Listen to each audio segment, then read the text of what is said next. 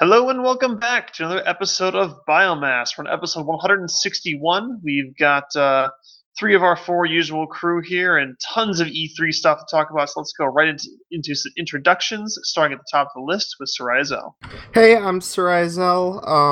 I do this podcast. I did another podcast for fun this week. That might be a thing. I play video games and I watch a lot of TV and movies. What are you playing right now? Well, at the moment, I'm playing this game called Mumble, and I'm talking with a microphone. That's not a game. Doesn't count. Here's the Storm is my go-to because my friends like playing it, so they come over, get laptops, computers all set up, and try and get 3 or 4 people playing at a time. Now, I'm sure everyone's dying to know, who do you main on Heroes of the Storm? I've been playing Li Ming mostly for the last couple months. I thoroughly enjoy. So she has this ability that all of her cooldowns reset when someone dies in her general vicinity. This is so appropriate. Go ahead. To give you an idea how this works, the team gets 1 kill, and then I get 3 more because I keep getting free cooldowns that way. It's fun. It's amusing. That's all. That's fantastic. All right, Bait, you're up, man. Hey, what's up, everybody? My name is Bait. I also play games, and I fell asleep yesterday, which is why we're recording on Monday. Shh! You weren't supposed to tell them. They would have had no way of knowing. Because of how late it takes me so long to post the podcast, they would have not known if you hadn't just admitted it. Oh, well. They've been like, it's a day later than it normally is. Something must have happened. I sense a disturbance. What are you playing right now, Bait? At this very moment, I am playing Watch_Dogs. It's a fantastic game. Okay. And you're still playing Assassin's Creed 3. I know it's your favorite game ever, right? No, as soon as the Watch Dogs game became free, I switched, man. Nice. All right. And I'm PokeDraven. I have been playing, or at least trying to play the shit out of the new expansion for Final Fantasy XIV called Stormblood. They've had a rocky start with their servers being way overpopulated and congested, so much they've actually offered incentives for people to leave populated servers and go to lower population ones. It's been a total mess. But what I have been able to play so far is pretty good, so I'm enjoying that. However, there was a lot of stuff that came out this last week at E3. This is going to be kind of the majority of our show. Tons of stuff, so we're going to kind of blitz through as much as we can. I have something first, though. What? I have one thing first. We'll get there. We'll get there. You're already running the E3, man. I'm not going straight there yet. But yeah, no. So Zell has one thing he's very excited for. Normally I can't hear the screeching of his voice all the way from Chicago, but for this one we did. So Zell, tell everyone what you are excited about. John Wick's getting a TV show. So much more anticlimactic than I was expecting. I'm pretty excited. They're gonna do a TV show around the Continental Hotel and kind of the kind of backstory universe of things.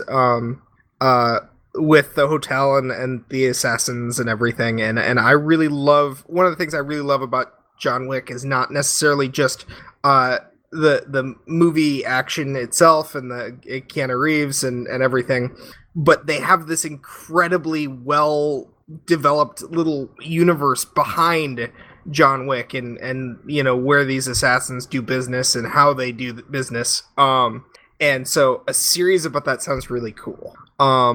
So I'm pretty excited about this. And, honestly, I was thinking about it. And the guy who plays the concierge, Lance Reddick, he's a TV actor. Like, him being in a movie is kind of unusual for him.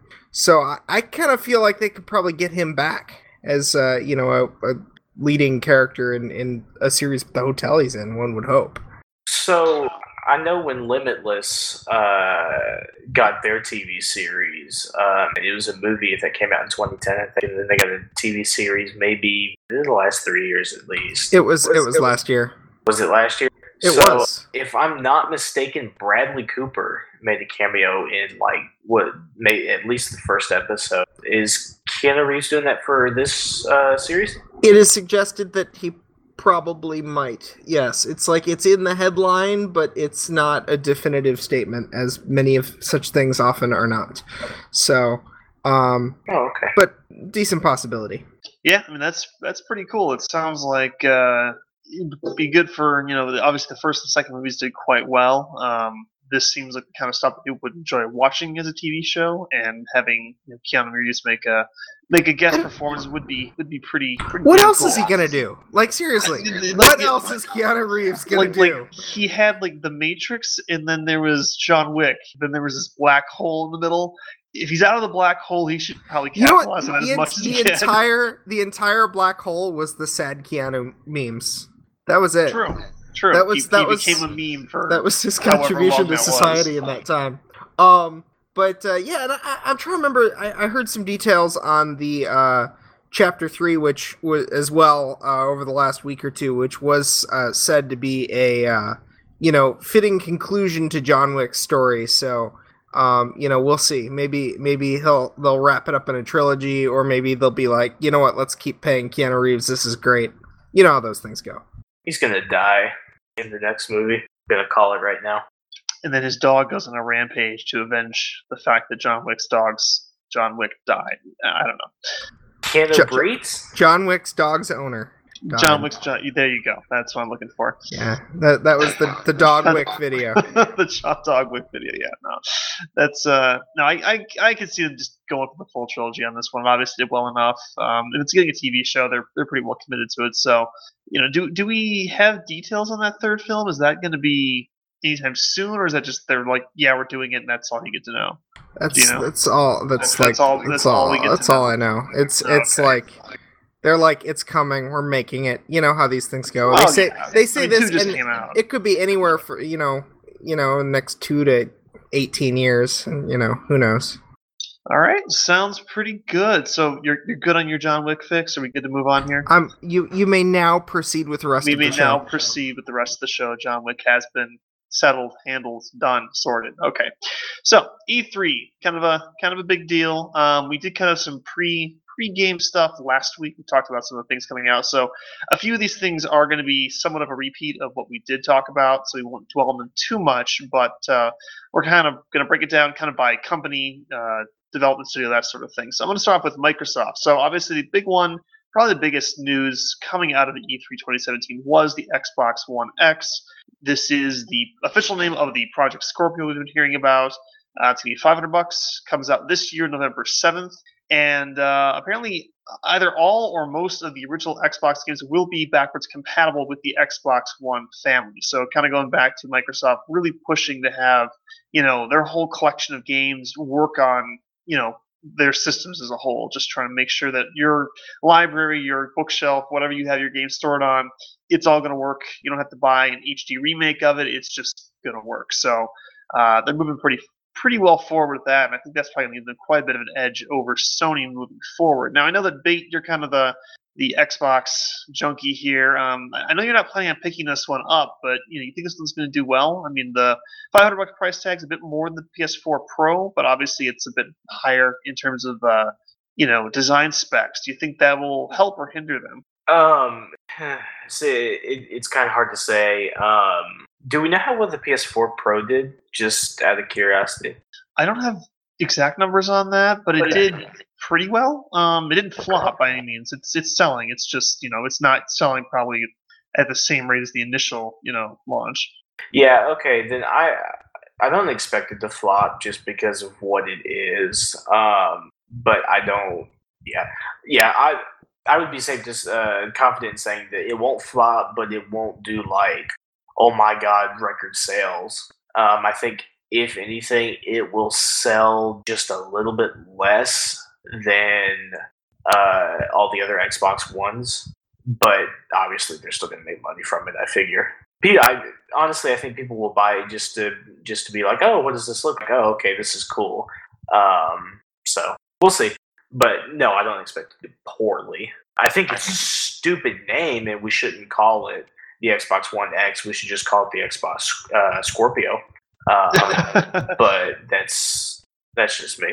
Well, and someone pointed out to me that if you actually take the name Xbox One and take the first letter of each part of that, so you have X, which would be Xbox, which would be B, One, which would be O, and then X, it spells out Xbox again. So I don't know if that's them being cute or if it's just maybe they just want you to stop calling it the X-Bone. The Xboner, No. yeah. Xbox. Now you can call it the Xbox.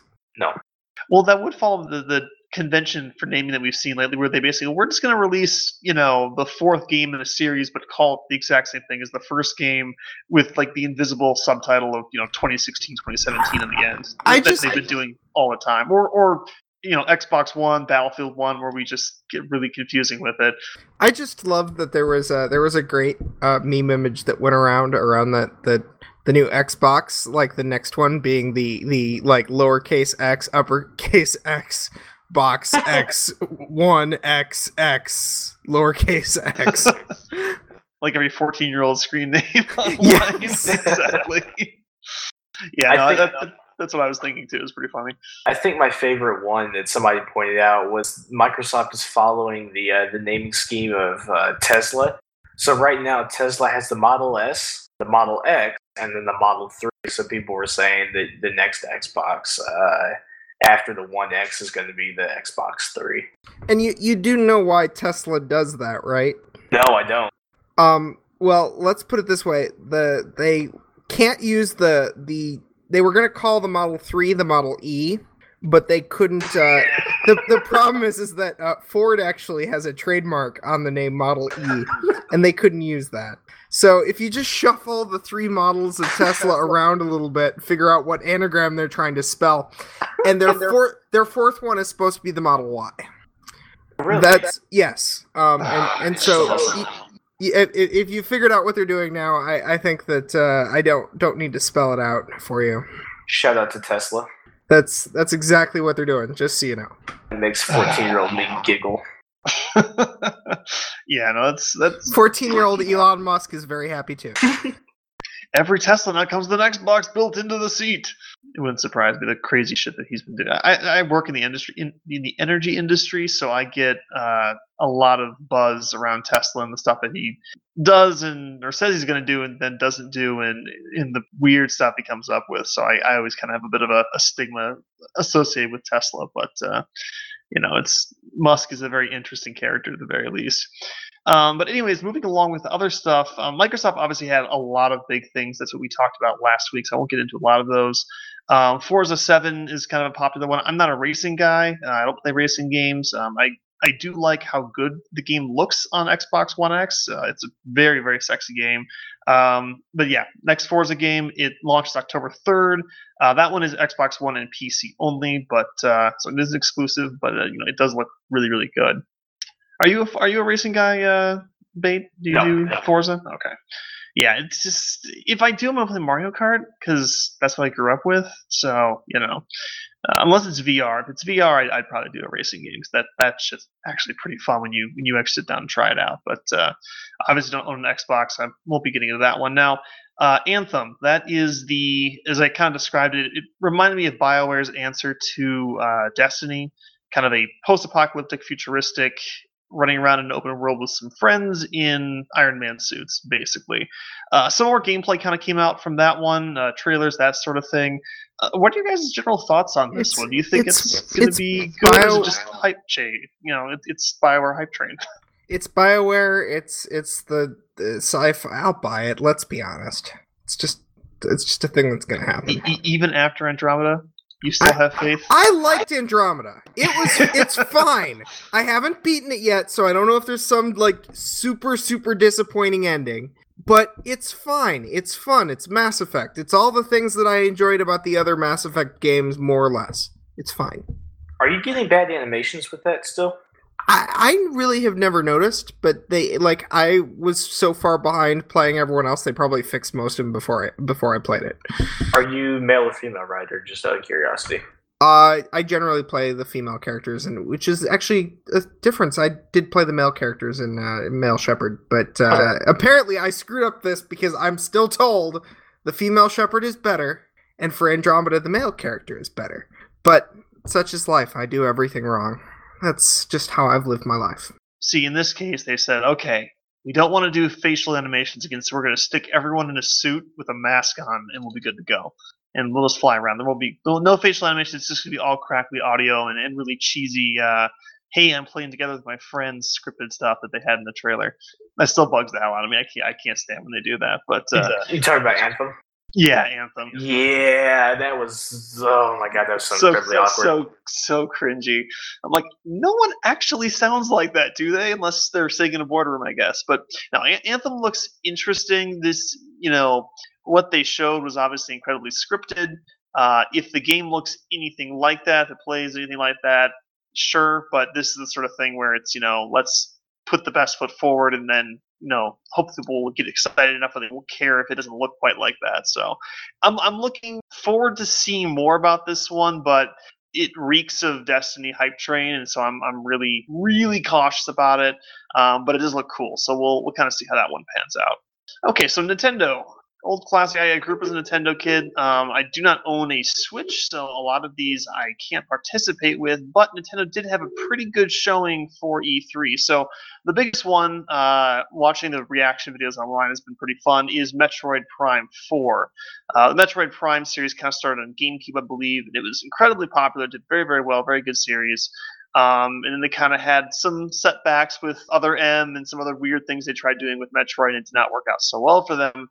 So Nintendo is kind of going back to the Prime series and releasing the Metroid Prime 4 for Nintendo Switch. I've never seen so many people so excited about about like a word art number 4. The trailer is like, okay, you can watch the trailer when you look at the show notes and get the link, but literally the trailer is, okay, it's a camera floating in a star field. Okay, there's a nebula. Oh, the nebula's got some glowing bits. Oh, it looks like kind of like a 4. And then a big, title block 4 kind of, flies on the screen and kind of outlines the nebula. And then it goes Metroid Prime 4.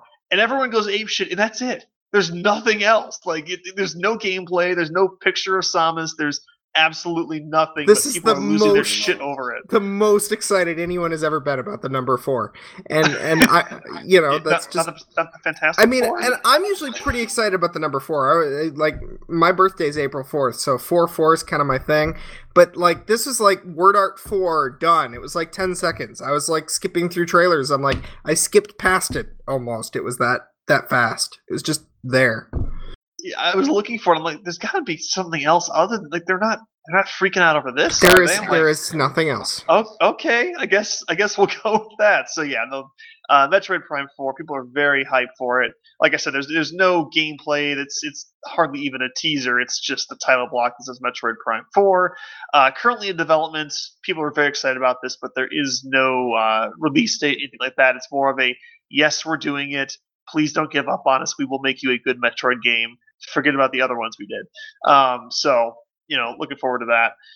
Also, another Metroid game coming out is Samus Returns, and this is coming out for the 3DS. And this is actually more of the classic side-scroller Metroid experience. It's obviously 3D in the sense that it's, a 3DS and your characters in 3D models and whatnot, but it is a side-scrolling sort of game. So if you're familiar with the original Metroid or pretty much any side-scrolling game, that's kind of what you can come to expect with this. It looks as good as I would expect a 3DS game to look. I bet it looks cool with the actual effect, but like most 3DS games, you never really get the feel of what it's going to look like until you actually have it in your hands, because obviously it won't work through a YouTube video. So this one I might actually be able to pick up because I do have a 3DS, and I would like to kind of get my hands on it again. Now, what I'm not sure about is if it is actually a remake of the original Metroid, or if it's just meant to resemble, the style and that sort of thing. Did you guys hear any word on that? It doesn't look original. I mean, it doesn't look like it's the original. It looks new. Okay, yeah, I mean that's fine. This is some high-end looking graphics for a 3DS. Right. And so I mean, this is kind of the same thing they did with the new Mario Brothers, where they took the old gameplay mechanic and then made a new game that was, modern and appealing, but still more or less a side scroller. Yeah, no, I mean it'll do fine. I think Nintendo does well with that sort of thing. They somehow manage to rehash the same thing over and over again, and it works a lot better than other companies when they do it. So, I'm fine with that if they can kind of get it to work and make it enjoyable. So, looking forward to that one. So that is Samus Returns, coming out September 15th. 2017. So you actually have a better release date on that one. You can get your hands on this one in just a few months. So that's pretty cool. Super Mario Odyssey is going to be another big one coming out for the Nintendo Switch. This is, of course, the one that we talked about a while ago. It's again Nintendo Switch, so that's kind of what you can expect in terms of visuals. It's a Mario game. It's not a side-scrolling one. It's kind of an open-world exploring game. You've got worlds you go to. I mean, if you've played these kinds of Mario games, you know what to expect.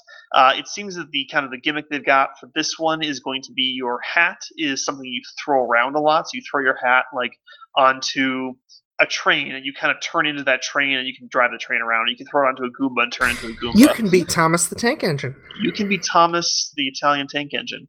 But yeah, so that is kind of what to expect from that one. Again, you can glean what you can get from the trailer. It's a Mario game. It's fun. It's puzzles. That sort of thing. Mario Galaxy was really good. I think it was the last one I actually played from the series because I didn't own a Wii U or a Switch, but this one looks pretty solid. Kind of what I would expect. So that one is coming out October 27th this year, so a little bit later, but still it's got an actual release date, which is better than a lot of the other announcements at E3. So good stuff there. Now another weird one is Mario plus Rabbids Kingdom Battle. So if you're familiar with the Raving Rabbids series, this is kind of a spin-off that started from the Rayman series, and they end up doing some crossover stuff where mostly party games, characters from the Rabbids series coming over. In this case, it's Mario and Rabbids. I imagine it's probably not quite like Mario Party per se, but if it follows the other Rabbids games series, it's going to be party games, just kind of mini games, that sort of thing. Usually pretty heavy on the humor. They kind of make fun of the games and that sort of thing, and some of the idiosyncrasies with that. So, again, if you're familiar with that, I'm not big into the series, but it looks like it's pretty much in line with what you're used to. So check that one out if you are the kind of person that's looking for a good party game for your Nintendo Switch. And that one is coming out August 29th, 2017. The weird one, and I'm so weirded out by this, is Skyrim for the Switch, because Bethesda will release Skyrim at least 57 times before they finally put the game to rest here. So this is Skyrim Switch. It's coming obviously to the Nintendo Switch. It's going to have amiibo support. So the demo they showed was taking your Legend of Zelda Link Breath of the Wild amiibo, and it kind of unlocked a chest in game that you got, Link's outfit and the sword and the shield and that sort of thing. So, it's going to have at least amiibo support in some regard. What they were kind of showing off weirded me out. They were really pushing the whole, hey, you can pick up the Joy-Con controllers, and it shows him flicking his wrist, holding the controllers, and then your character draws, a sword and a shield, and then you kind of flick each controller to block or swing the sword. Do you guys think this is Skyrim proper, like it's the actual whole Skyrim game, or is it just kind of a really heavily watered down? I don't want to say mini game, but it's a modified version for the Switch that's a little more compatible. What do you guys think? Is this the real thing, or is this actually a different version of the game? I would be very surprised if it were the full game. I know Skyrim can run on just about any PC. I just don't see the full game running on a Switch. But I could be wrong. I don't know. I think what threw me off is that you don't really ever see the character walking around. It's all them showing this, hey, it's this cool gimmicky combat thing where you can flick your Joy-Con remotes and make it do combat. And so I'm like, do you actually walk around, or are you just kind of like a little mini, sparring simulator, that sort of thing? So I don't know. Details were a little sparse on that one. I'm not so sure about it. I think that they're pushing this whole Joy-Con thing, obviously because that's kind of part of the whole Nintendo Switch package. But whenever I see these demos, these people holding these dinky little controllers and then doing things, I'm like, it looks weird to me. So I don't know. Personal opinion, I don't know what to expect from that one. I'm not too impressed, but we'll have to see if that actually pans out and if it is the true Skyrim experience or not. So we'll have to see how that kind of evolves as they start to show more and more of it.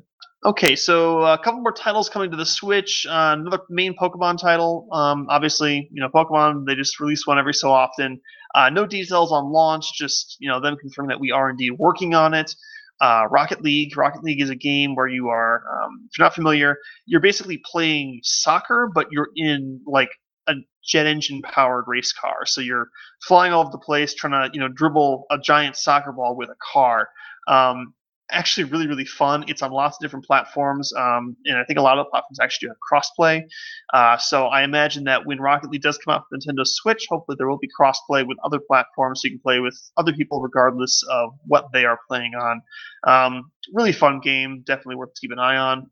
And then Legend of Zelda Breath of the Wild, obviously that is already out, has been out, but they are getting 2 DLC packs. So if you are a Breath of the Wild fan and you somehow have explored everything there is to explore in the game, you do have some new content coming that you can enjoy. And again, no release date on that, just that yes, we are working on it. There will be DLC coming, so stay tuned. So that kind of wraps up what we have for Nintendo. Now, Sony had also a pretty good offering, and keep in mind when I do say Sony, just because it was shown at their press conference does not mean it is exclusively a PlayStation 4 title. A lot of these have releases on other platforms. They aren't just exclusive to Sony, so do keep that in mind. Really big one they pushed for this year was the new Spider-Man game, and it was interesting. It looked really good. Combat looked really smooth. There was QuickTime events, I guess, as part of the combat, which was a little strange to me. I thought we were kind of done with those. But the actual hand-to-hand combat, that sort of thing, looked pretty damn slick. Zell, are you familiar with the Spider-Man games at all? Have you played those in the past, or Bait for that matter? No. Hells yeah, dude! I played the fuck out of Spider-Man too. There we go then. Bait to the rescue. What are your thoughts on this one then, compared to what they've had in the past? So compared to, I'm going to use Spider-Man 2 as the benchmark, just because I think that was the best one out of the, I think 3 from the Tobey Maguire Spider-Man games that they released. I haven't actually played any of the other ones that have come out since what's his face is Spider-Man. The world looks really good. It looks nice and open. Looks like a Spider-Man game. Feels like a Spider-Man game, at least from what I could tell. And it sounds like a Spider-Man game, which is really good. My only concern really is I think this Spider-Man is going to be annoying. If you're familiar with Spider-Man at all, you know that there's a fine line between him being witty. I think I've said this before, between him being witty and him just being flat out annoying, right? And just watching the trailer, I think it's going to be annoying, and it might kill the game, but that remains to be seen. Everything else though looks great. The combat looks really good. Like Pokey was saying, it kind of reminded me of Arkham. So that's always good.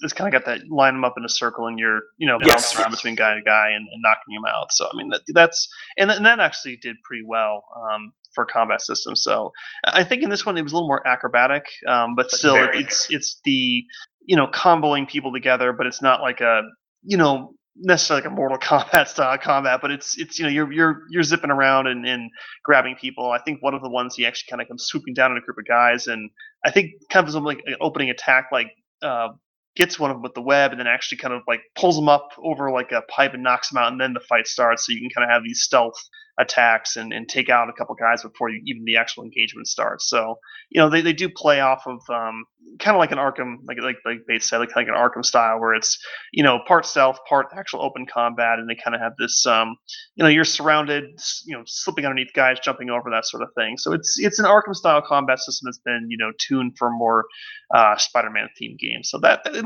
looked really good. But I think you do raise a good point, Bate, that there is a very fine line between kind of that witty, nerdy, slightly cringy, and just annoying, like, oh god, you're trying too hard to be funny here, which could be a problem. I think everything else, though, I mean, the swinging, like you said, was a lot more acrobatic, and I mean, it still looked good, right? I don't think the acrobatics took away from the mobility. At least it didn't seem like it. I know in past Spider-Man games that I've played, I think all 3 of them, 1, 2, and 3, the swinging was more direct, I guess, for lack of a better word. So you were just going from one place to the other. You weren't kind of flipping around and jumping off buildings and whatnot. So it'll be really interesting to see how that. Yeah, they definitely added some flourishes to it. Where there's one where he's kind of swinging towards a building, and I thought that he would kind of like bounce off of it, but actually the character kind of transitions into this wall running animation where he kind of goes dashing across the window and then hops off and then grabs the next building. And it looked very smooth. Like their animation, I think that in a Spider-Man game, you really got to land that animation and make sure it looks really natural and realistic for what it is, obviously. But it's got to look good because that's a big part of his character is kind of the swinging acrobatics and the very smooth motion and that sort of thing. And I think they definitely nailed that with this one. So, in terms of thematically, feeling like a Spider-Man game, I think they absolutely nailed it. Combat looks pretty good. Graphics in general, honestly, almost everything E3 looked really good. So it's kind of redundant to talk about it like that, but it looked good. So I mean, it kind of comes down to the humor, overall experience, if you're going to like it or not. But yeah, it looks like a really solid showing. I think a lot of people that are big fans of the series and like those kinds of games are going to pick this one up. So I think it'll do pretty well. Yeah, one more thing, and we can move on to the next one from there. Because it's E3, everybody wants to have these scripted trailers / gameplay demos. It really kind of bothered me that I couldn't tell like what you could actually do in the game. Does that make sense? Oh no, believe me, So, I don't trust gameplay worth shit anymore because No, it's a lie. I don't either. And if it was scripted, that's really going to make me sad. Just because, I mean, some of the things were really cool. And thinking about it, I'm sitting here thinking, okay, well, maybe they could do that in the game. Like, there's one bit where it might have been once or twice at least, once at least, where he runs through like part of a building and he's jumping over desks and he's like shooting webs and pulling himself to the next area of the building. And then, he makes it all the way across this building and then you continue swinging.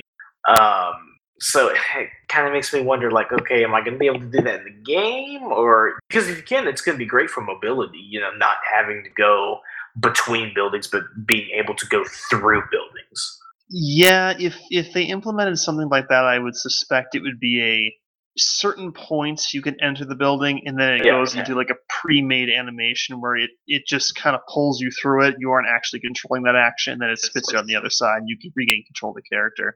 That's kind of what I would expect. Assassin's Creed 3 did that, and I didn't realize it did that until I went through a building, and my phone rang, and I took my hands off the controller thinking I would just stop in the building. No, I didn't stop. It pulled me through, which was different coming off of Unity. Unity you can run through freely. And I don't know how I felt about that. And maybe it's just because I wasn't used to it, but it just something about it seemed off. So hopefully it won't seem off if that is the case. If it is on autopilot, so to speak, when you go through buildings in the Spider-Man game. Yeah, no, it's tough to tell, and I honestly wish that the market would go more towards releasing like even just like a tech demo, like, hey, you can download the engine and zip around this one block area and get a feel for it, rather than here's a quote unquote gameplay demo that is obviously not an actual. There's a reason they don't. Because it's not ready yet. Because they sell you half games. Not just that. It's somebody was complaining the other day on something I was reading about, like why like that the Apple Watch you could play with in the store, but the Android Wear was behind a glass thing. I'm like, that's because they know you wouldn't buy the Android Wear if you could play with it in the store. They're not letting you try it yet because they want you to buy it before you see what it actually does. No, and that's absolutely true, and that's why I've become so. We obviously do this show, and I like to play things and give my feedback. But at the same time, if I bought everything that was looked exciting, I would go broke and obviously not have the time to actually play it. And I've been burned so many times by that exact thing where I bought it and I was like, well, shit. If I had known, I wouldn't have gotten this, Destiny's a good example where there was a demo, and the part in the demo that you play is actually really quite fun. The game throughout the story is actually quite good. But when you get to the end where, that's where the bulk of the time is, and at the end game and that sort of thing, where the content kind of broadens out and you get to do different things, that's when I was like, this kind of isn't working for me. But by then, it's too late. I've had the game for 20 hours. I can't return it. I had no way of knowing it was going to be like that. And I've gotten so paranoid about buying games and basing it off of gameplay and thinking that's going to be the entire experience, because you can get really creative with like, well, you could do this if we allowed you to do that and this specific area, and this is already kind of scripted. Yeah, you can make any quote unquote gameplay look great. And it's made me very, very paranoid. So I've bought much less games lately because of that, because I just don't trust them to actually put out content, in these kind of venues that is actually accurate to what the kind of experience you are that you're going to actually get when you buy it. Which, like you said, Zell, is because I probably wouldn't buy it if they actually did. So, if a game does put out a demo, at least I have a little more faith, but still, you never quite know, and it's a real shame. Another big one is God of War. This one showed actually, I think last E3 was when it first made its appearance. It was kind of a really cool reveal with Kratos and his son, and the trailer kind of introed with his son, messing around and talking to this person who was in the kind of the shadows of the room they were in. And then the person stands up and comes into the light, and you realize it's Kratos, and it's like, holy shit, the crowd went wild. Now, this one is obviously kind of an expansion going more off of, okay, that was the reveal. This is more of kind of the sort of thing we're going to be showing you in terms of story, that sort of thing. Not much in terms of gameplay still, but what I found really interesting is, let me know, guys, if you agree or not, I feel like the tone of this new God of War is a little more real. It's not so much just, I'm Kratos and I'm angry and I kill everything. It's like a human element to it, right? So it's actually his interaction with his son, trying to actually be a decent person to this kid who is clearly kind of useless without him, and he actually has to take care of him. And it seems like, obviously, while the combat is still there, you're still killing monsters and that sort of thing with Kratos and being a badass, that they're actually trying to focus on, like, he isn't just a mindless killing machine. He actually kind of has a personality, and it is trying to be a more normal person. I mean, is that the kind of the vibe you guys got from this? It's not going to be so much old God of War. It's going to be old God of War plus, actual human Kratos. Does that make sense? It does, and I'm not sure if I saw that, but I mean, maybe I missed something. I just couldn't get over how annoying his fucking kid was. Well, yeah, kids are annoying though, right? Yeah, I guess so. I would say that the whole human element probably made itself a little more apparent in the first one last year when they talked about it, because it kind of showed him trying to teach him, like, I'm trying to stay patient with the fact that you're completely worthless as we're trying to hunt this deer. But that's kind of the vibe I got. But it did seem very starkly different from what you had before, which was pretty much just endless fighting, the entire time. So I do like the shift away from the Greek deities, and they're going more with the Norse mythology now. It's kind of cool. Since he's killed pretty much all the Norse or the Greek gods by this point, they needed some new stuff to go kill. So they went up north, and now they're dealing with ice giants and that sort of thing. At the end of the trailer, they encounter the world serpent, which is obviously very important to Norse mythology, and I do like that because personally, actually, I'm part Norwegian, so that sort of stuff is really cool to me. I do like the Norse mythology and that sort of stuff, so that interests me. And overall, the game again looks great. Everything at E3 looked pretty good. Combat feels like it's again God of War style, but modernized quite a bit. I think it feels like it's a little more in tune with the modern kind of games you're seeing nowadays. And yeah, I think it's going to be interesting to see how that one pans out. And this one's coming out. They've been really foggy on release date. It sounds like it's late 2017, early 2018. So we were about halfway there, maybe a little bit more. So you'll probably see this one in the next 6 to 8 months, I imagine. And of course, Call of Duty World War II.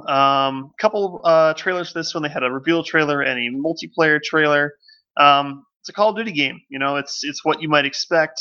Now, the vibe I got from this one is I feel like they're trying to push for a little bit more of a cinematic experience like Battlefield 1. I felt visually, like I saw a screenshot and thought, is that Battlefield 1? It was the Call of Duty World War II. Is that kind of the vibe you got, guys? That it was they're kind of trying to go for that more. It feels like a war movie that you're playing rather than just raw Call of Duty. If something works for your competitors, go ahead and borrow it. That's kind of what I got out of it too. They went, oh shit, Battlefield 1 looks actually really solid. We should do that, but with the other World War. And and I think they made some comment like they're trying to aspire to the Saving Private Ryan of FPS games or something like that. So whatever. If it turns out well, I'm not a Call of Duty fan, not the kind of FPS that I like to play, but again, it looks good. If you're a World War II junkie, you might be really interested in this. If you're a Call of Duty junkie, we already know you're going to buy it. So what's the point? But there's a couple trailers out there. This one's of course coming out on PS4, Xbox, and PC, and it launches November 3rd, 2017. I will say, I don't know if you guys. I thought the game looked like a reskin, a World War II reskin of the first Black Ops game. Which, don't get me wrong, I think it looks great. Black Ops 1, that is. So I was kind of disappointed. It just does not look like a game that's coming out on PlayStation 4, Xbox One, and I assume Xbox One X. Something about it. It looks clunky, and I am of the opinion that Sledgehammer cannot make a proper Call of Duty game. They made Advanced Warfare, and I mean, I was talking with a friend about this. Sledgehammer is very innovative. The first Call of Duty game that they were able to do on their own was Advanced Warfare, and if I'm not mistaken, it was the first game to have the double jumping, the kind of the start of the exosuit. It didn't have wall running, but it had the double jumping. It had the thrust movement, so your thrust slide, your jump, and this, that, and the other, and the punch. They're innovative, but they need help getting it right, if that makes sense. So props to them on that. I'm not sold on the new Call of Duty game. Just because of the way it looks. I'm sure it plays fine. It's Call of Duty. It's a shooter. How hard can it be to mess up Call of Duty? But something about it just looks off. And what kind of rubbed me the wrong way for whatever reason, maybe I'm being too oversensitive about this, Sledgehammer actually scrubbed the swastikas from multiplayer and zombies, but they left them in the campaign. And I kind of want to know what you guys think about this. So their reasoning was that multiplayer and zombies are a fictional setting, right? So there's no need for swastikas. And the campaign is quote-unquote real, depicting quote-unquote real events, real happenings. So they felt that they were justified in leaving those in without offending anybody. But like I said, for multiplayer and for zombies, they took them out.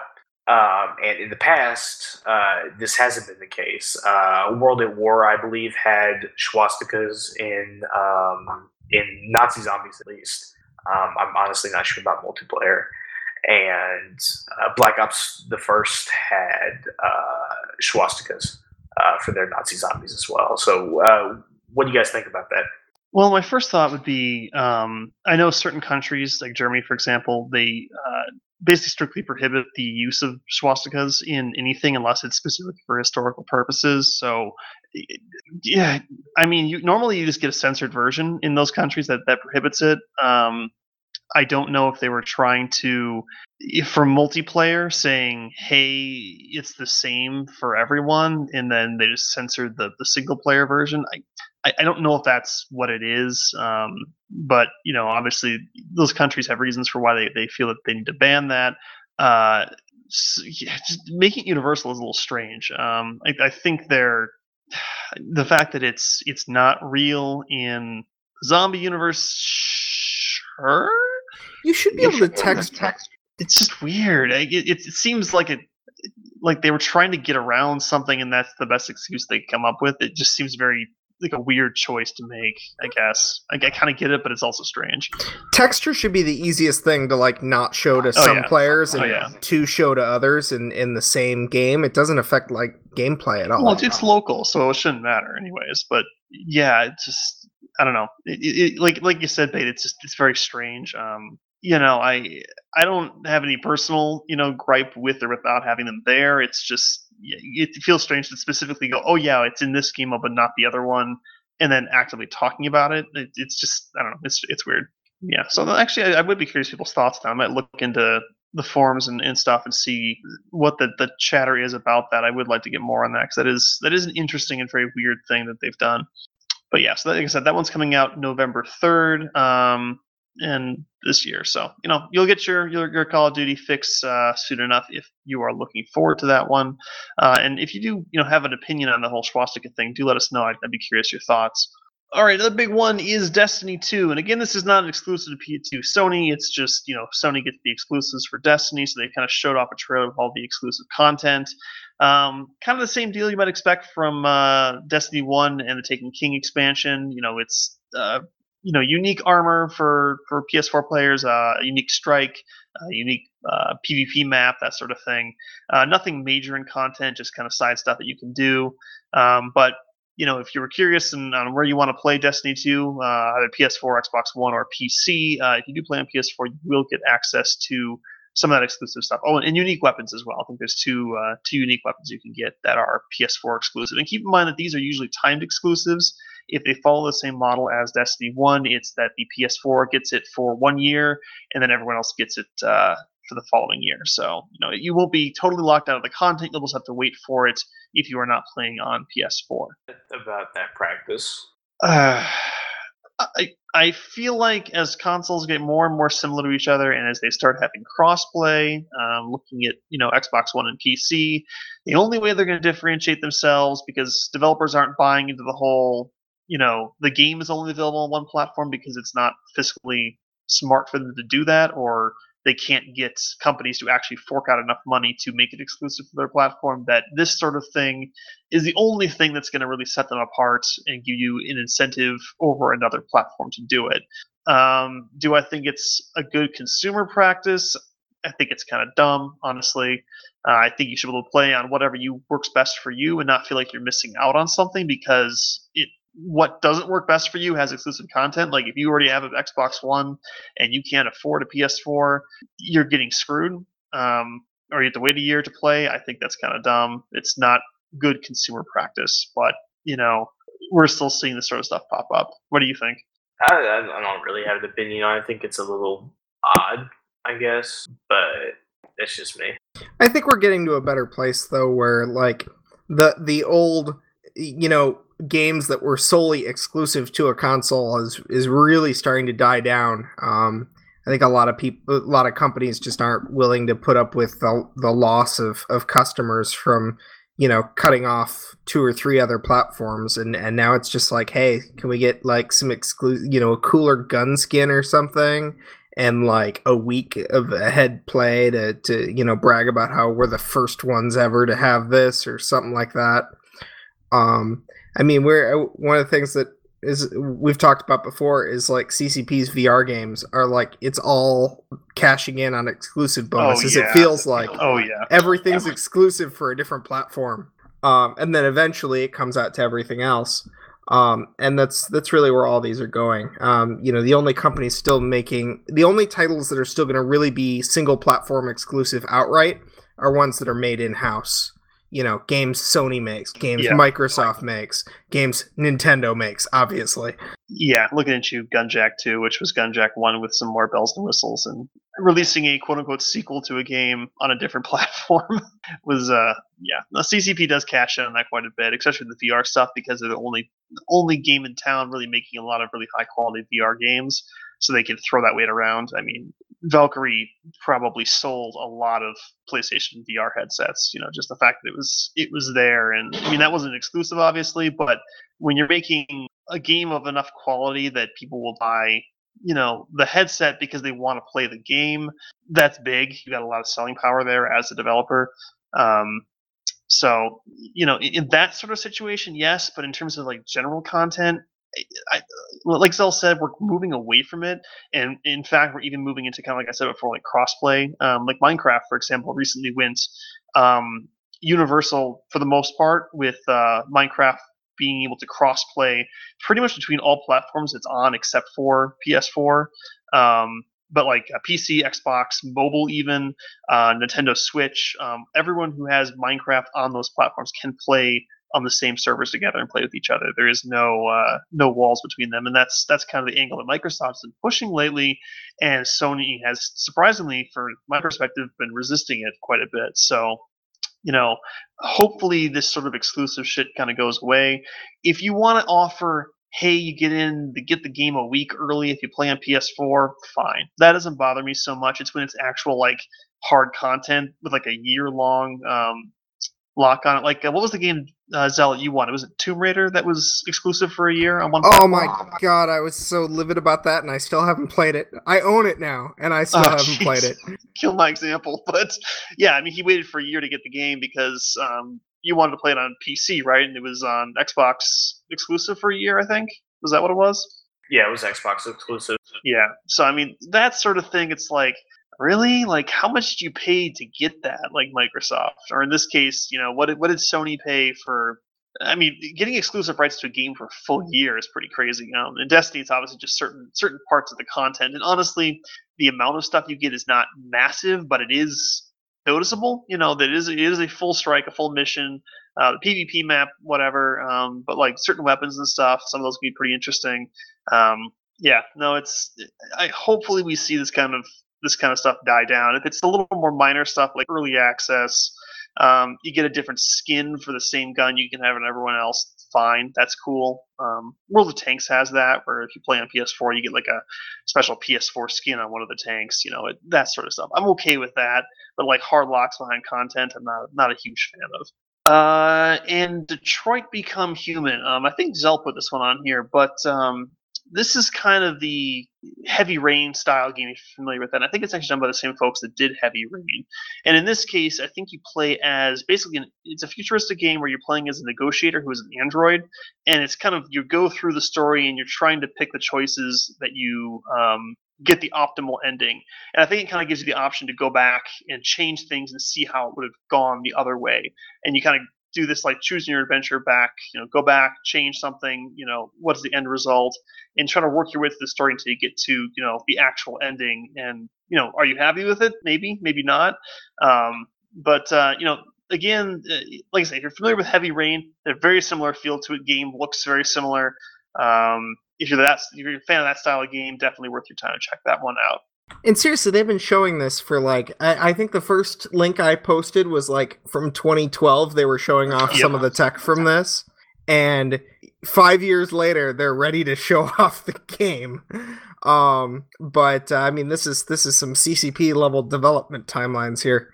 But it looks cool. It, the whole, artificial intelligence robots, thing I'm buying it. Let's be honest, I'll buy it. I'm gonna play it. It looks cool. This is made by Quantic Dream, the Heavy Rain people? Yes, it is. Oh, so, yeah, dude, that game's gonna be great. It's gonna be, but just bear in mind, it's gonna be really slow. There's gonna be a lot of like regular, like day in, like this is me living my life. There's probably be like a scene where you're doing the dishes for a while or something. Oh, sure. I mean, that was Heavy Rain, and I mean, no, I have full confidence in Quantic Dream. That game will be good. All right, sounds good. So. Moving along now, we're going to Ubisoft. Ubisoft had some good stuff that came out, and again, we kind of talked about a few of these in the past. Far Cry 5, I had 2 trailers, and actually there's a few more than 2 trailers, a few smaller trailers that came out. But obviously this is, the next Far Cry game. If you played Far Cry, you're familiar with it, big open world. That's Ubisoft does, they do open worlds. Looks great, set in Montana. Kind of the antagonist group in this case is a very fanatic religious cult that's kind of terrorizing the area that the game takes place in, and not so many details on why your character is there per se, but obviously you're going to take this cult down, and I'm curious to see how this pans out because it obviously is. Relevant, I think, to certain elements going on in American politics right now, certain social circles, and this could be really good or really bad depending on how they do it. I'd be curious to see how it actually plays out. I suspect there might be a fair amount of controversy around this one, so I am watching this one. Probably not going to pick it up personally, just because open world games, I've had enough of them right now. I don't need more, but it's worth keeping an eye on. So a bunch of trailers available for that one. Do take a look. We'll get links in the description. But this one is coming out on February 27th, 2018. Another one we talked. Sorry, go ahead, Peter. I will say, I mean, yeah, there is controversy around the game, but it's not too terribly far off from actual problems that are going on in Montana. I think a couple of years ago, there were even in maybe the late '80s, early '90s, even there were news reports of fanatic cults kidnapping and killing people and holding them for ransom.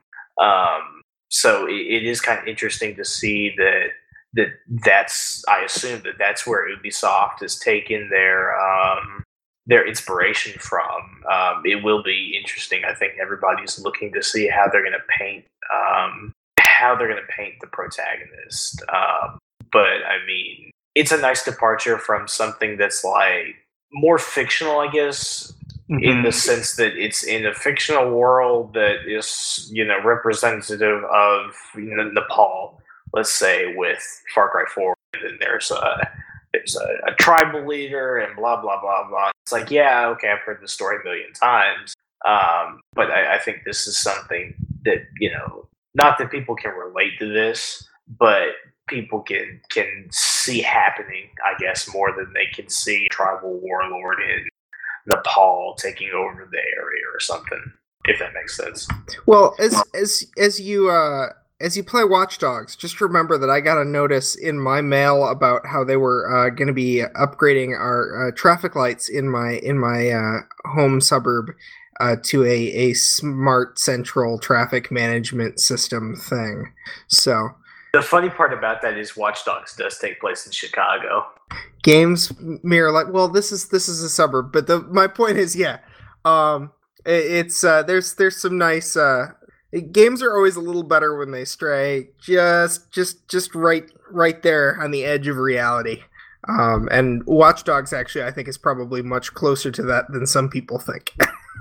Yeah, and Bait, I think you actually kind of expanded on the thought I was getting at, was that it is based off of, or at least it seems to be based off of, some actual events that happen. It's obviously fiction, it's all a story, but the inspiration definitely came from some things that actually happened, and I'm sure are actually happening to this day. So when you portray a game which is primarily you are, the hero who's going in guns a-blazing and basically killing every bad guy you see, and you're basing that off of a group of people that probably exists, or at least they're inspired by, and their primary thing is enacting violence against the people in the area. You're meeting that violence with violence, and it does raise kind of an interesting concern. How do you deal with these groups of people in the real world compared to how you would deal with them in the game world, especially if they're very similar like this? So it could be done very well, and it could be done very poorly. If it is entirely, I go in and kill the white supremacists with a bunch of violence, and that's the end of the story, I'm going to be a little disappointed. I think they could have done more with it, but I wouldn't be surprised, because that's what Far Cry games are. But if they go a different direction with it, whatever that may be, it could be a lot more interesting. So we'll have to see. Like I said, I'm not going to probably buy this one, but it's one I'm definitely keeping an eye out on. And I imagine we'll probably see quite a bit about it once it actually comes out, or at least in the leading up to it. So definitely worth keeping your eye on. I think this could be a very interesting piece of, like Zell said, games mirroring reality, or reality mirroring games. It's going to be an interesting proof of concept on all of that. Another big Ubisoft one, Assassin's Creed Origins, bunch of trailers, bunch of gameplay. Again, we talked about this last week. Set in Egypt. Are you hyped for this one, Bait, after seeing all the footage? Oh my god, dude! I am hyped beyond belief. I am. Yes, I'm going to buy this game. I'm not going to pre-order it, but I will probably buy it first or second day. I'd be very surprised if I didn't buy it first or second day, to be perfectly honest with myself.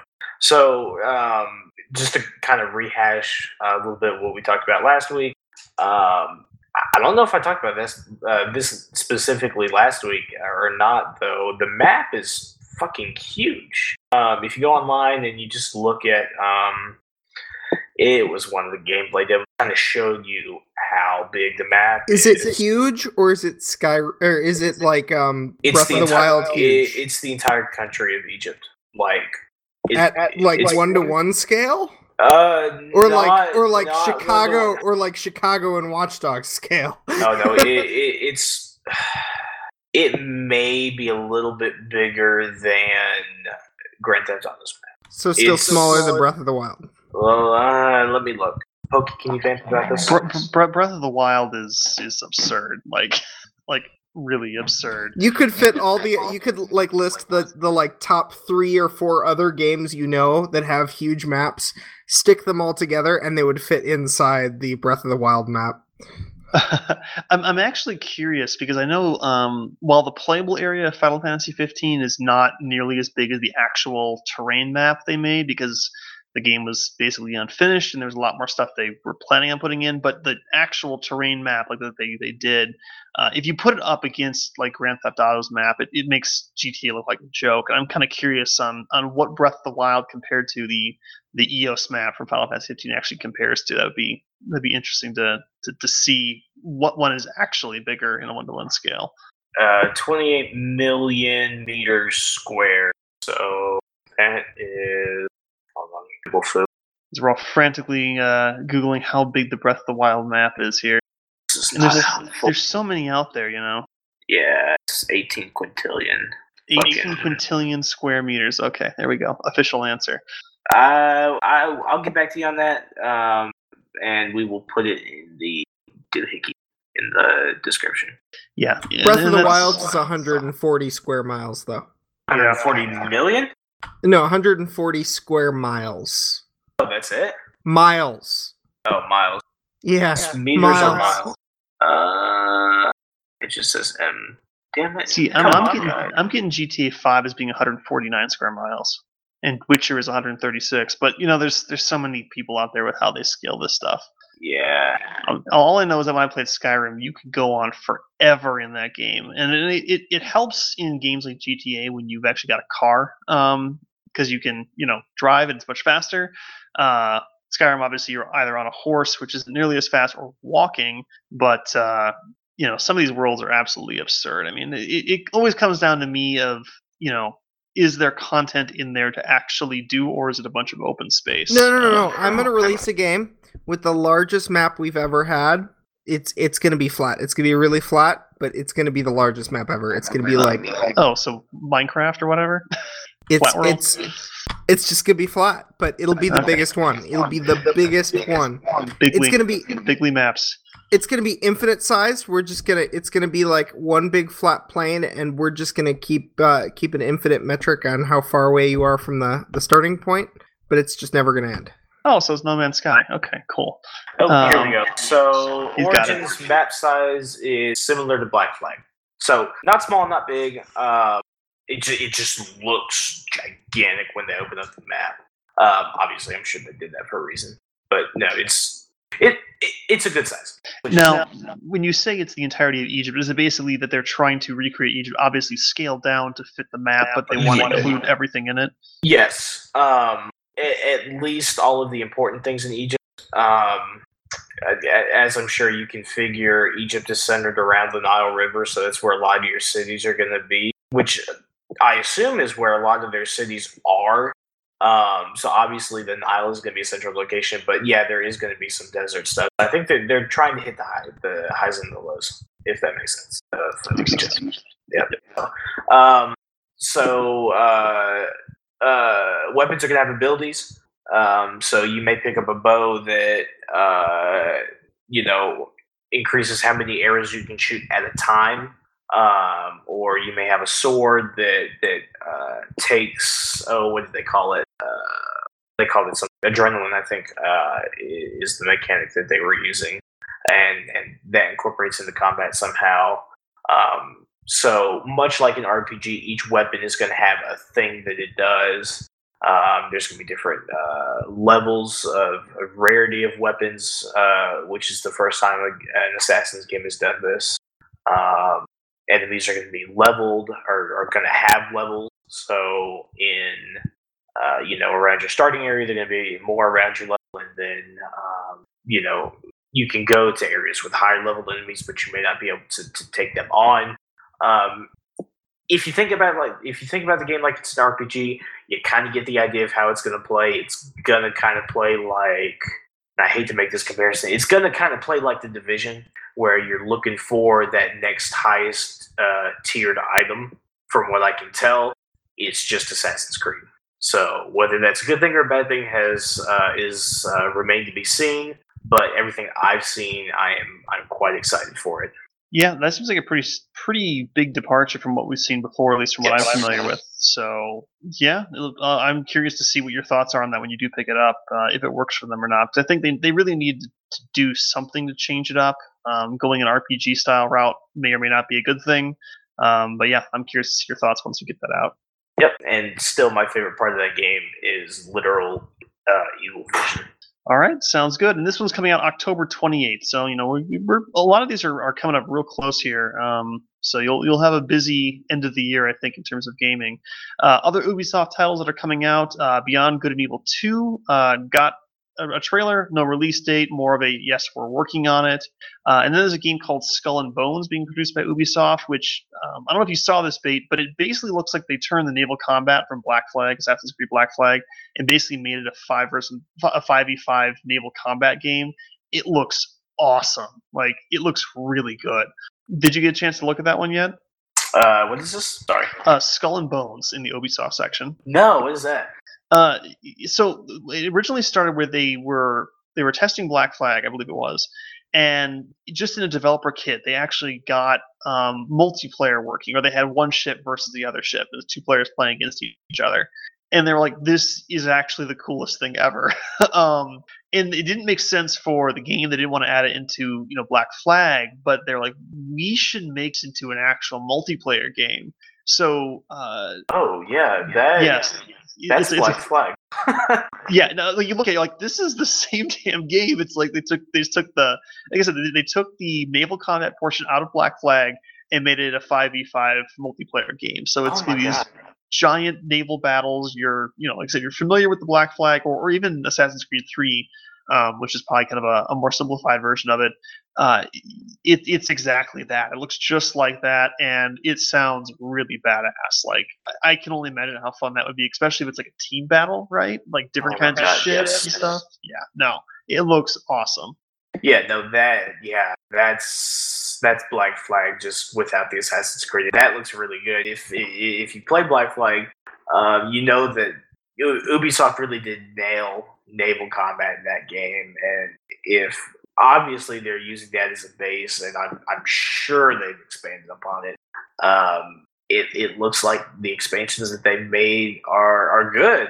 Wow, God, that looks really good. Mm-hmm. Yeah, I'm kind of hyped for that one. No release date on that one that I could find, but yeah, it's pirates, it's naval combat. It looks really cool.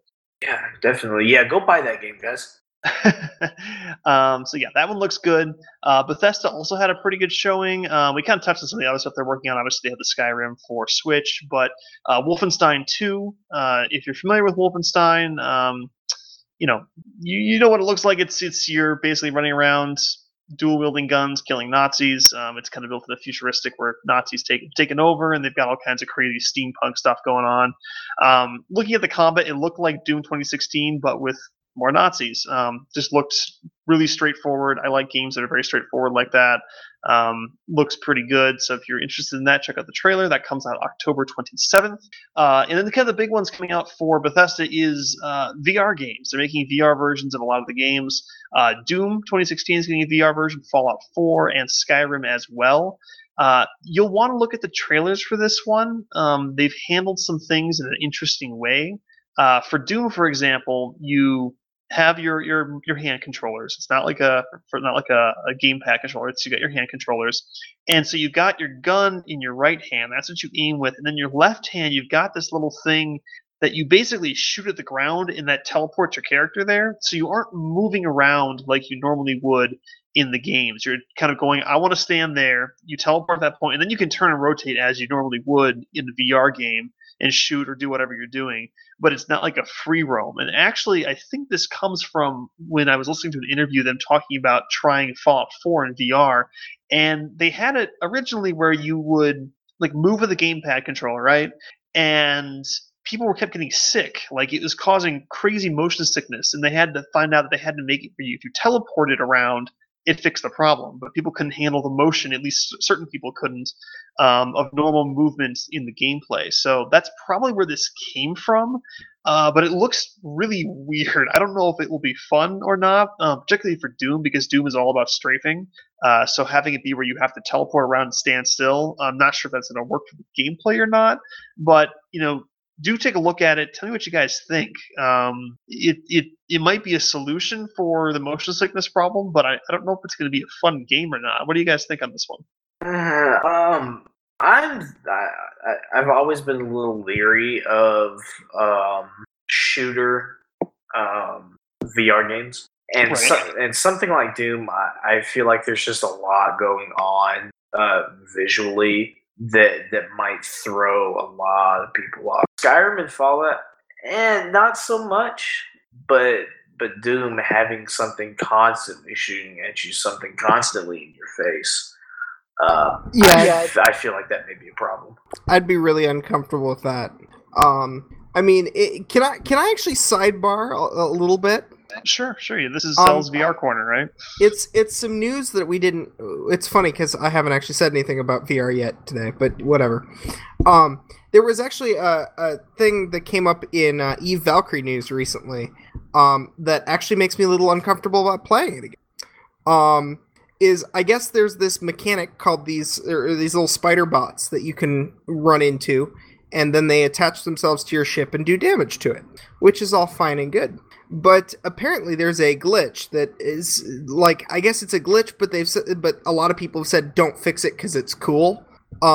Where sometimes if you're when your ship in Valkyrie blows up, the cockpit canopy collapses in. And apparently, if there's a spider on that canopy, sometimes it will fly at your face when the canopy collapses. Oh.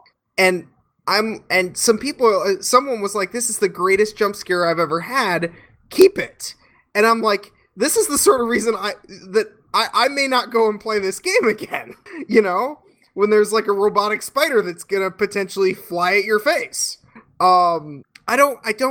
There should not be jump scares in VR. There are some people who will like it, and that's fine, I guess. But don't do that to people. That's not cool. Unless you're playing Resident Evil 7, which that game would have been terrifying in VR. If you're playing Resident Evil, that's what you're there for. That's fine. But because I'm simply not going to play it. It's very simple. But I haven't really voiced my opinion on this anywhere else, but I seriously hope that CCP considers with Valkyrie that maybe a lot of people don't play fighter games to have jump scares with robotic spiders thrown in their face.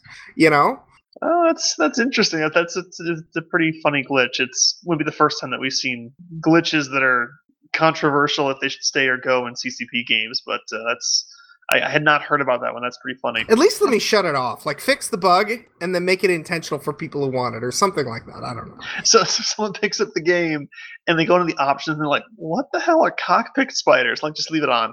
Are you sure? Yeah, just leave it on. It'll be fine. It's part of the mechanic. And then they'll be pissed at you. Because that's what's going to happen. Like, what the hell are cockpit spiders? This isn't normal. No, that's pretty cool stuff. But here, click this link really quick. Just click that link. But I know it's coming. Oh God, it's like a robot face hugger. Why? Yes! Never mind. You're right. Take that out. That's so much worse than you described. And that's a still photo I sent you. There is video. Wow. Like that is terrifying, but also kind of cool, so I can see both sides, but I wouldn't want that either because that's pretty awful. That is cool though. I like that. This will obviously be added to the show notes. Yeah, spider face bots. All right. But yeah, going back to the Doom and the stuff, in that game in particular, I kind of agree with you guys saying like for Skyrim and Fallout, I could see it working. Fallout, you can actually play the game much like kind of like an RPG if you utilize the VAT system. If you're familiar with the Doom series or with the Fallout series, it plays like an RPG. It plays like the classic Fallout, right? I could see that working. I could see Skyrim probably working like that, but Doom, it's all about the movement, and you've taken that away. So you either make the game unplayable because you'll die constantly because you can't move, or you have to cater the content to the VR controls, which then it's not Doom anymore. So that one I'm pretty iffy on. But the Fallout one is kind of interesting. I might actually like that if I had a VR headset. I'd pick that one up. But the Doom one, I'm like, no, I'll pass on that unless I see something otherwise that really sells it for me. One more Bethesda thing, Evil Within, again a horror game. Got a trailer that's coming out October 13th, 2017. If you're looking forward to that one will be out soon. We've got EA games. That's, obviously stuff we covered before. Big one, Star Wars Battlefront 2. Again, looks fantastic. I mean, the visuals look really, really good. This Battlefront 1 looked fantastic. I remember seeing that one mod on PC that made the game look basically real.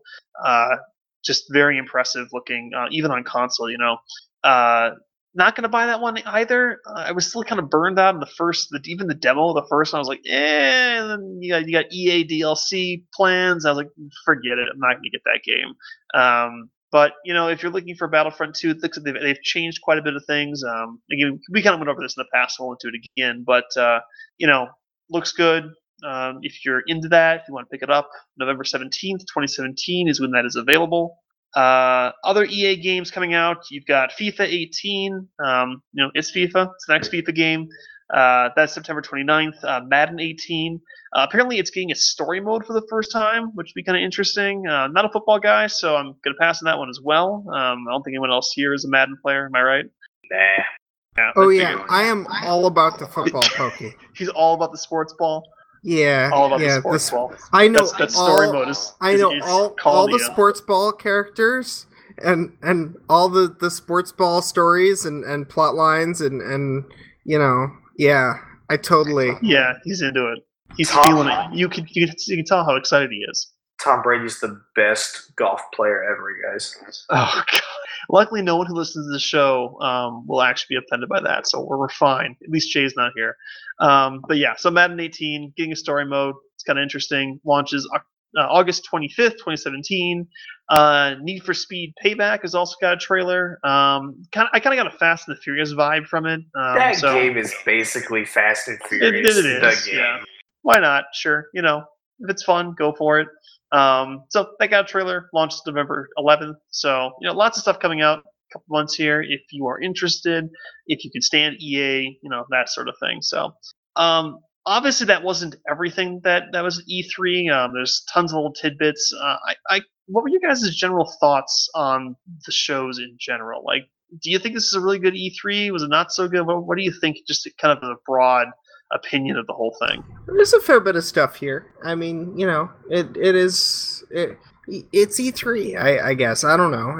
There's I'm more excited about the John Wick TV series. Dang it! There's a couple things in here that I'll probably buy and play. The Detroit one, Beyond Human, looks good. I'll buy Anthem, I'm sure.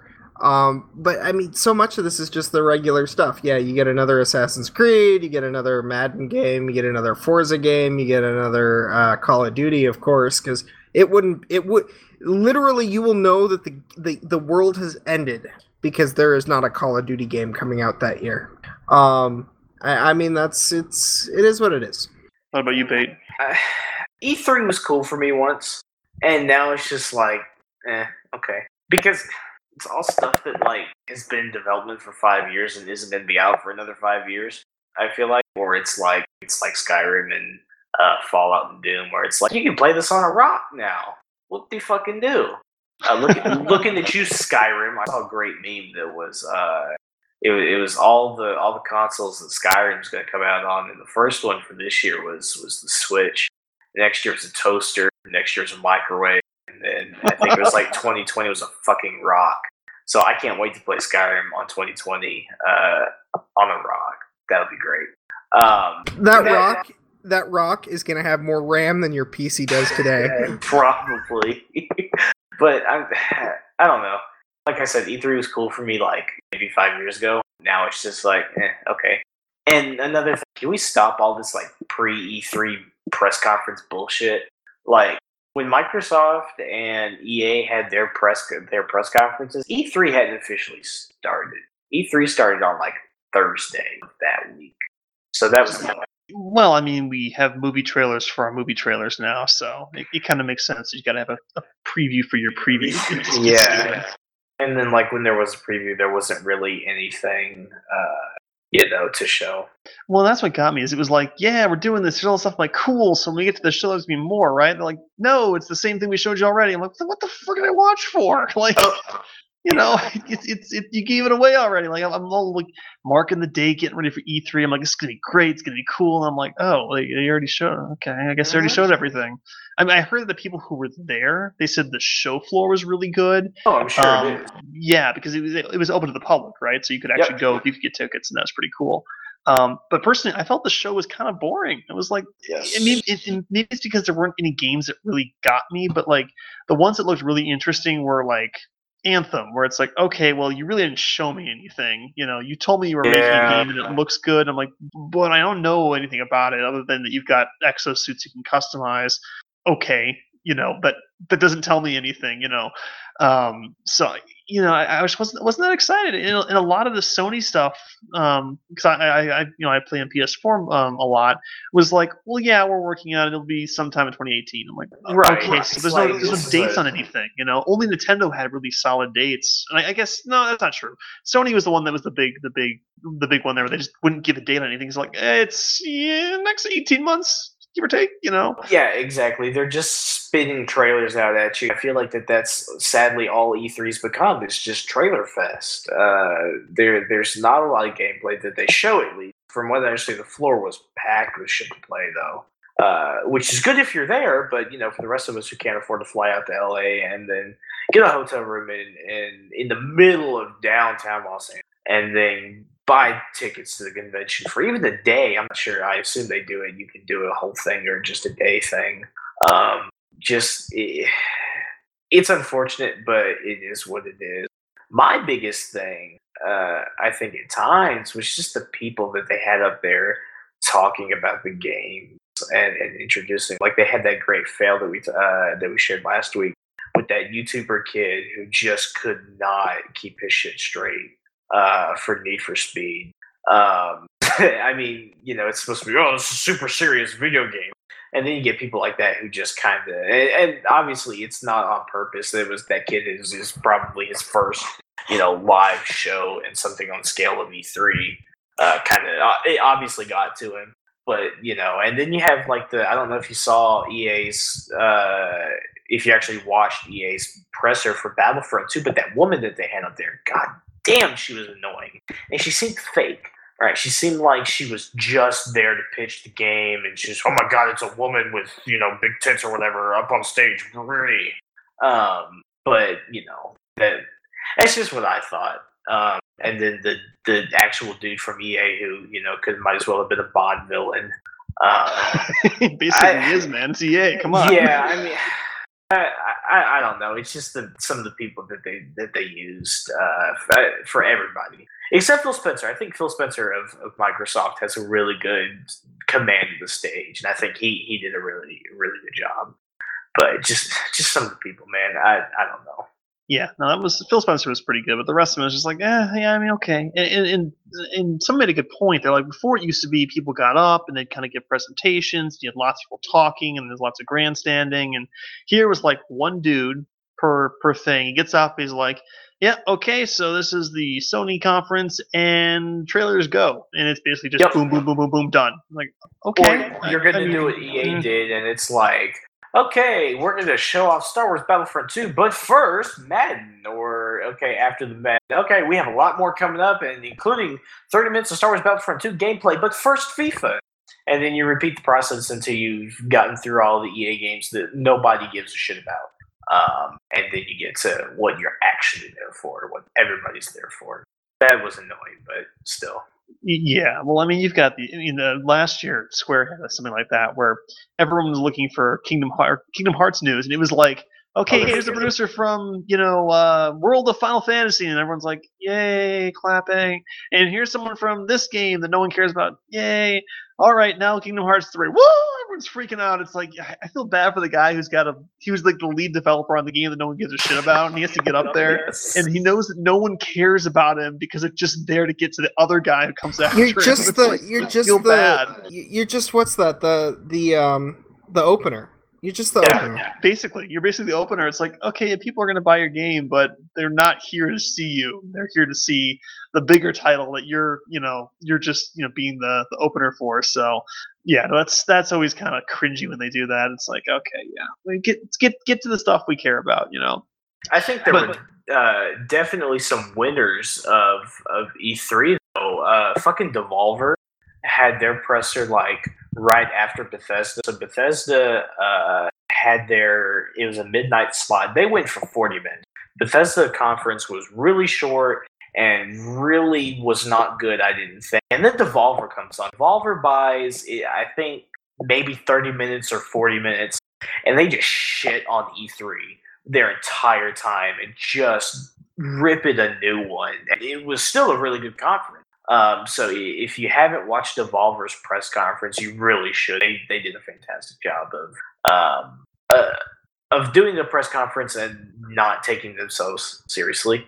And I think they still actually announced stuff. It just was hard to tell, are they like being serious or are they actually announcing something? But Devolver definitely. Nice. Yeah, you gotta have fun with it. I think if you kind of get into the same rotation as the big guys, you just end up with trailer spam, and no one gives a shit. Like I can go on YouTube and watch that. Like E3 is just now, it's become just here's the day we're going to release the trailers for all the games we've got coming up, and it's like, okay, well, that's whatever.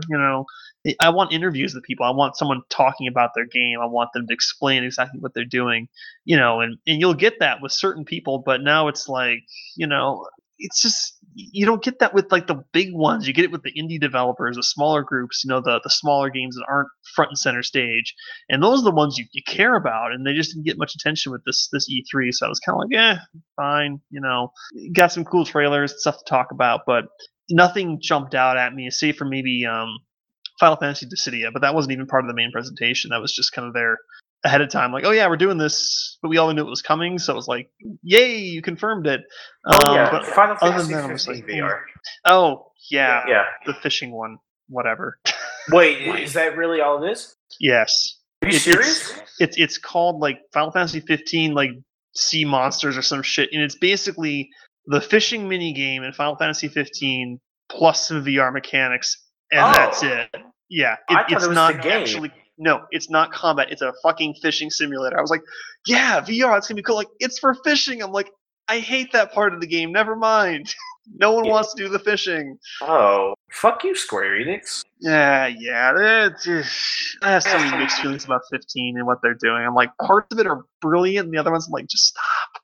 Just stop doing it, please. We don't need a fishing minigame in VR.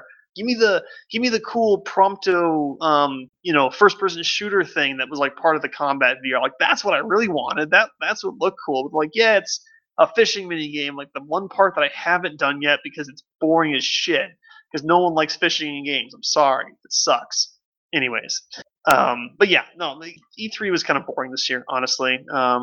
Unfortunately, like you said, a lot of stuff that we knew was coming or has been in development and is going to be in development because they won't give us a damn release date. So it's like, what's there to get excited about, except for the stuff where you actually know it's coming out on this day? So take it what you will. I love people's comments on what they thought about E3. Was it good, bad? Who do you think won E3 if you play that game? That sort of thing. One quick thing I did want to do before we bring this one in for a close, we do our weekly game review for the freebie games on PS4 and Xbox One. Real quick, I played Life is Strange for PS4. The full season pass is available for free if you are a PS Plus member. So this one is, and I would think I was incorrect in saying that it was like a Telltale game.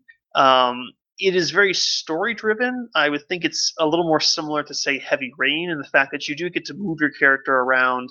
You get to go and look at what you want. It's not just like you're watching a movie and you interact every once in a while. It's you're actually moving your character around and talking to people, looking at different things, that sort of thing. So just want to clarify on that. It is the main mechanic is, and this isn't really a spoiler, but the main mechanic is the main character has the ability to rewind time. And so the puzzle, so to speak, in the game is that you can go past like decision points where you do something, you answer a question, you make an action, you choose one path over the other, and you get to see the immediate after effect of that. And you can decide at that point, did I like that? Do I think that's going to turn out well? Or do I want to rewind time and pick the other option? And so it's kind of like a Telltale game where it's like you go through it, you pick it, you go, ooh, I don't like how that ended. So you turn the game off, you reset, you go back to a previous save, and you try again. But this actually makes the game mechanic. So, there's certain things you have to do where you have to kind of see what happens, and then you go back in time, and then you use that information that you had to, change what happened in the way that you wanted to. It's a game that's extremely dense in that if you are looking through the world, you can examine and look and read basically something every 5 feet if you want. I didn't have the time to actually go into all the depth, but if you want to make the game very deep, if you want to learn a lot about the world and that sort of thing, you can. There's lots of little notes stuck everywhere. You can, look into the computer and go through all the emails. You can read the sticky notes on the board. You can examine people and kind of get the character's inner thoughts about that person and what their backstory is and what she knows about them, that sort of thing. So if you're going to play, you can kind of pick how deep you want to go into the story. I kind of just briefly went through it. I mean, I looked at stuff that seemed important, but I didn't go into the detail about everything I saw because I realized real quickly this is going to take me a really long time to do if I don't move along. So keep that in mind, that you don't feel like you have to look at everything, but if you do have the time and you are interested, be sure to examine everything you see because it is actually pretty well written. The story takes place in high school. It's a girl. She has the power to rewind time, and I didn't get too far into the story, but it is, you see a lot of kind of the high school drama you might expect. If you remember high school, depending on how old you are, you might still be in high school. For me, I look back and it was kind of cringy because it was actually quite accurate to the kind of stupid shit the high schoolers do. There's this one guy who likes the main character, and he is friend zoned so painfully hard that you can kind of choose if you friend zone him further. And I was like, you're so cringeworthy. I got to do it. Like this is awful. So it was amusing in that part, but I felt like it was pretty well written. The main character is kind of awkward, but it's charming in the sense because she is kind of an awkward high schooler. I felt like it was actually well set for what they were trying to go for. So overall, the story felt like it was pretty good. I'm looking forward to kind of playing into it a little bit more and getting through it all. Like I said, there's it's the full season pass. You got the whole damn game in there. It's all five episodes, tons of content. And it seems really interesting. It's kind of got a mysterious vibe at the very beginning, and then you can kind of I'll let you piece together the story if you give it a shot. But this one is getting a prequel, Life is Strange Before the Storm, which is coming out. We talked about that last week a little bit. So, if you are interested in that, if you like kind of that Heavy Rain style game, it's not like the realism like Heavy Rain, but it's kind of like a more stylized look. Definitely check it out. Like I said, it is free if you have PlayStation Plus this month. Very good story-driven stuff. The rewind mechanic is interesting. Lets you kind of try different things and see how you want to get the story to go, and lets you see all the possibilities before you move forward, and it kind of gives you a different feel of that style of game. So that was pretty good. But overall, it seemed like a pretty good game. Definitely worth spending more time on. I'm looking forward to that. And I do suggest you go check it out if you like really strong story-driven games. But with that said, guys, I think we're pretty long on time here. We try to get through all that stuff as fast as we could, but a lot of stuff to go over. So we'll probably be back to our normal stuff next week. But so that was all your E3 extravaganza for this week. And is there anything else you guys want to touch on real quick before we bring this one in for a close? Watch Dogs is fun. So if you have the opportunity to play that game, and I'll talk more about it next week. Yes, Bait will do Watch Dogs next week, and then the following week after that, I will be doing Killing Floor 2, which is also the other PS4 Plus freebie for this month. But yeah, do you guys want to do some quick shout-outs here? Zell, you've had an hour and a half. So, ready? One thing I learned is that computers need adequate ventilation, particularly when they're big servers, and you get really excited about the fact that you got all the cables out of the way and now can close the doors in the cabinet they're in. I overheated a server this weekend. It was cool. Did it catch on fire? No, it did not. I did not light another computer on fire. I currently have a record of one computer lit on fire. I tend to keep it that way. All right, sounds good. And Bait, you're up, man.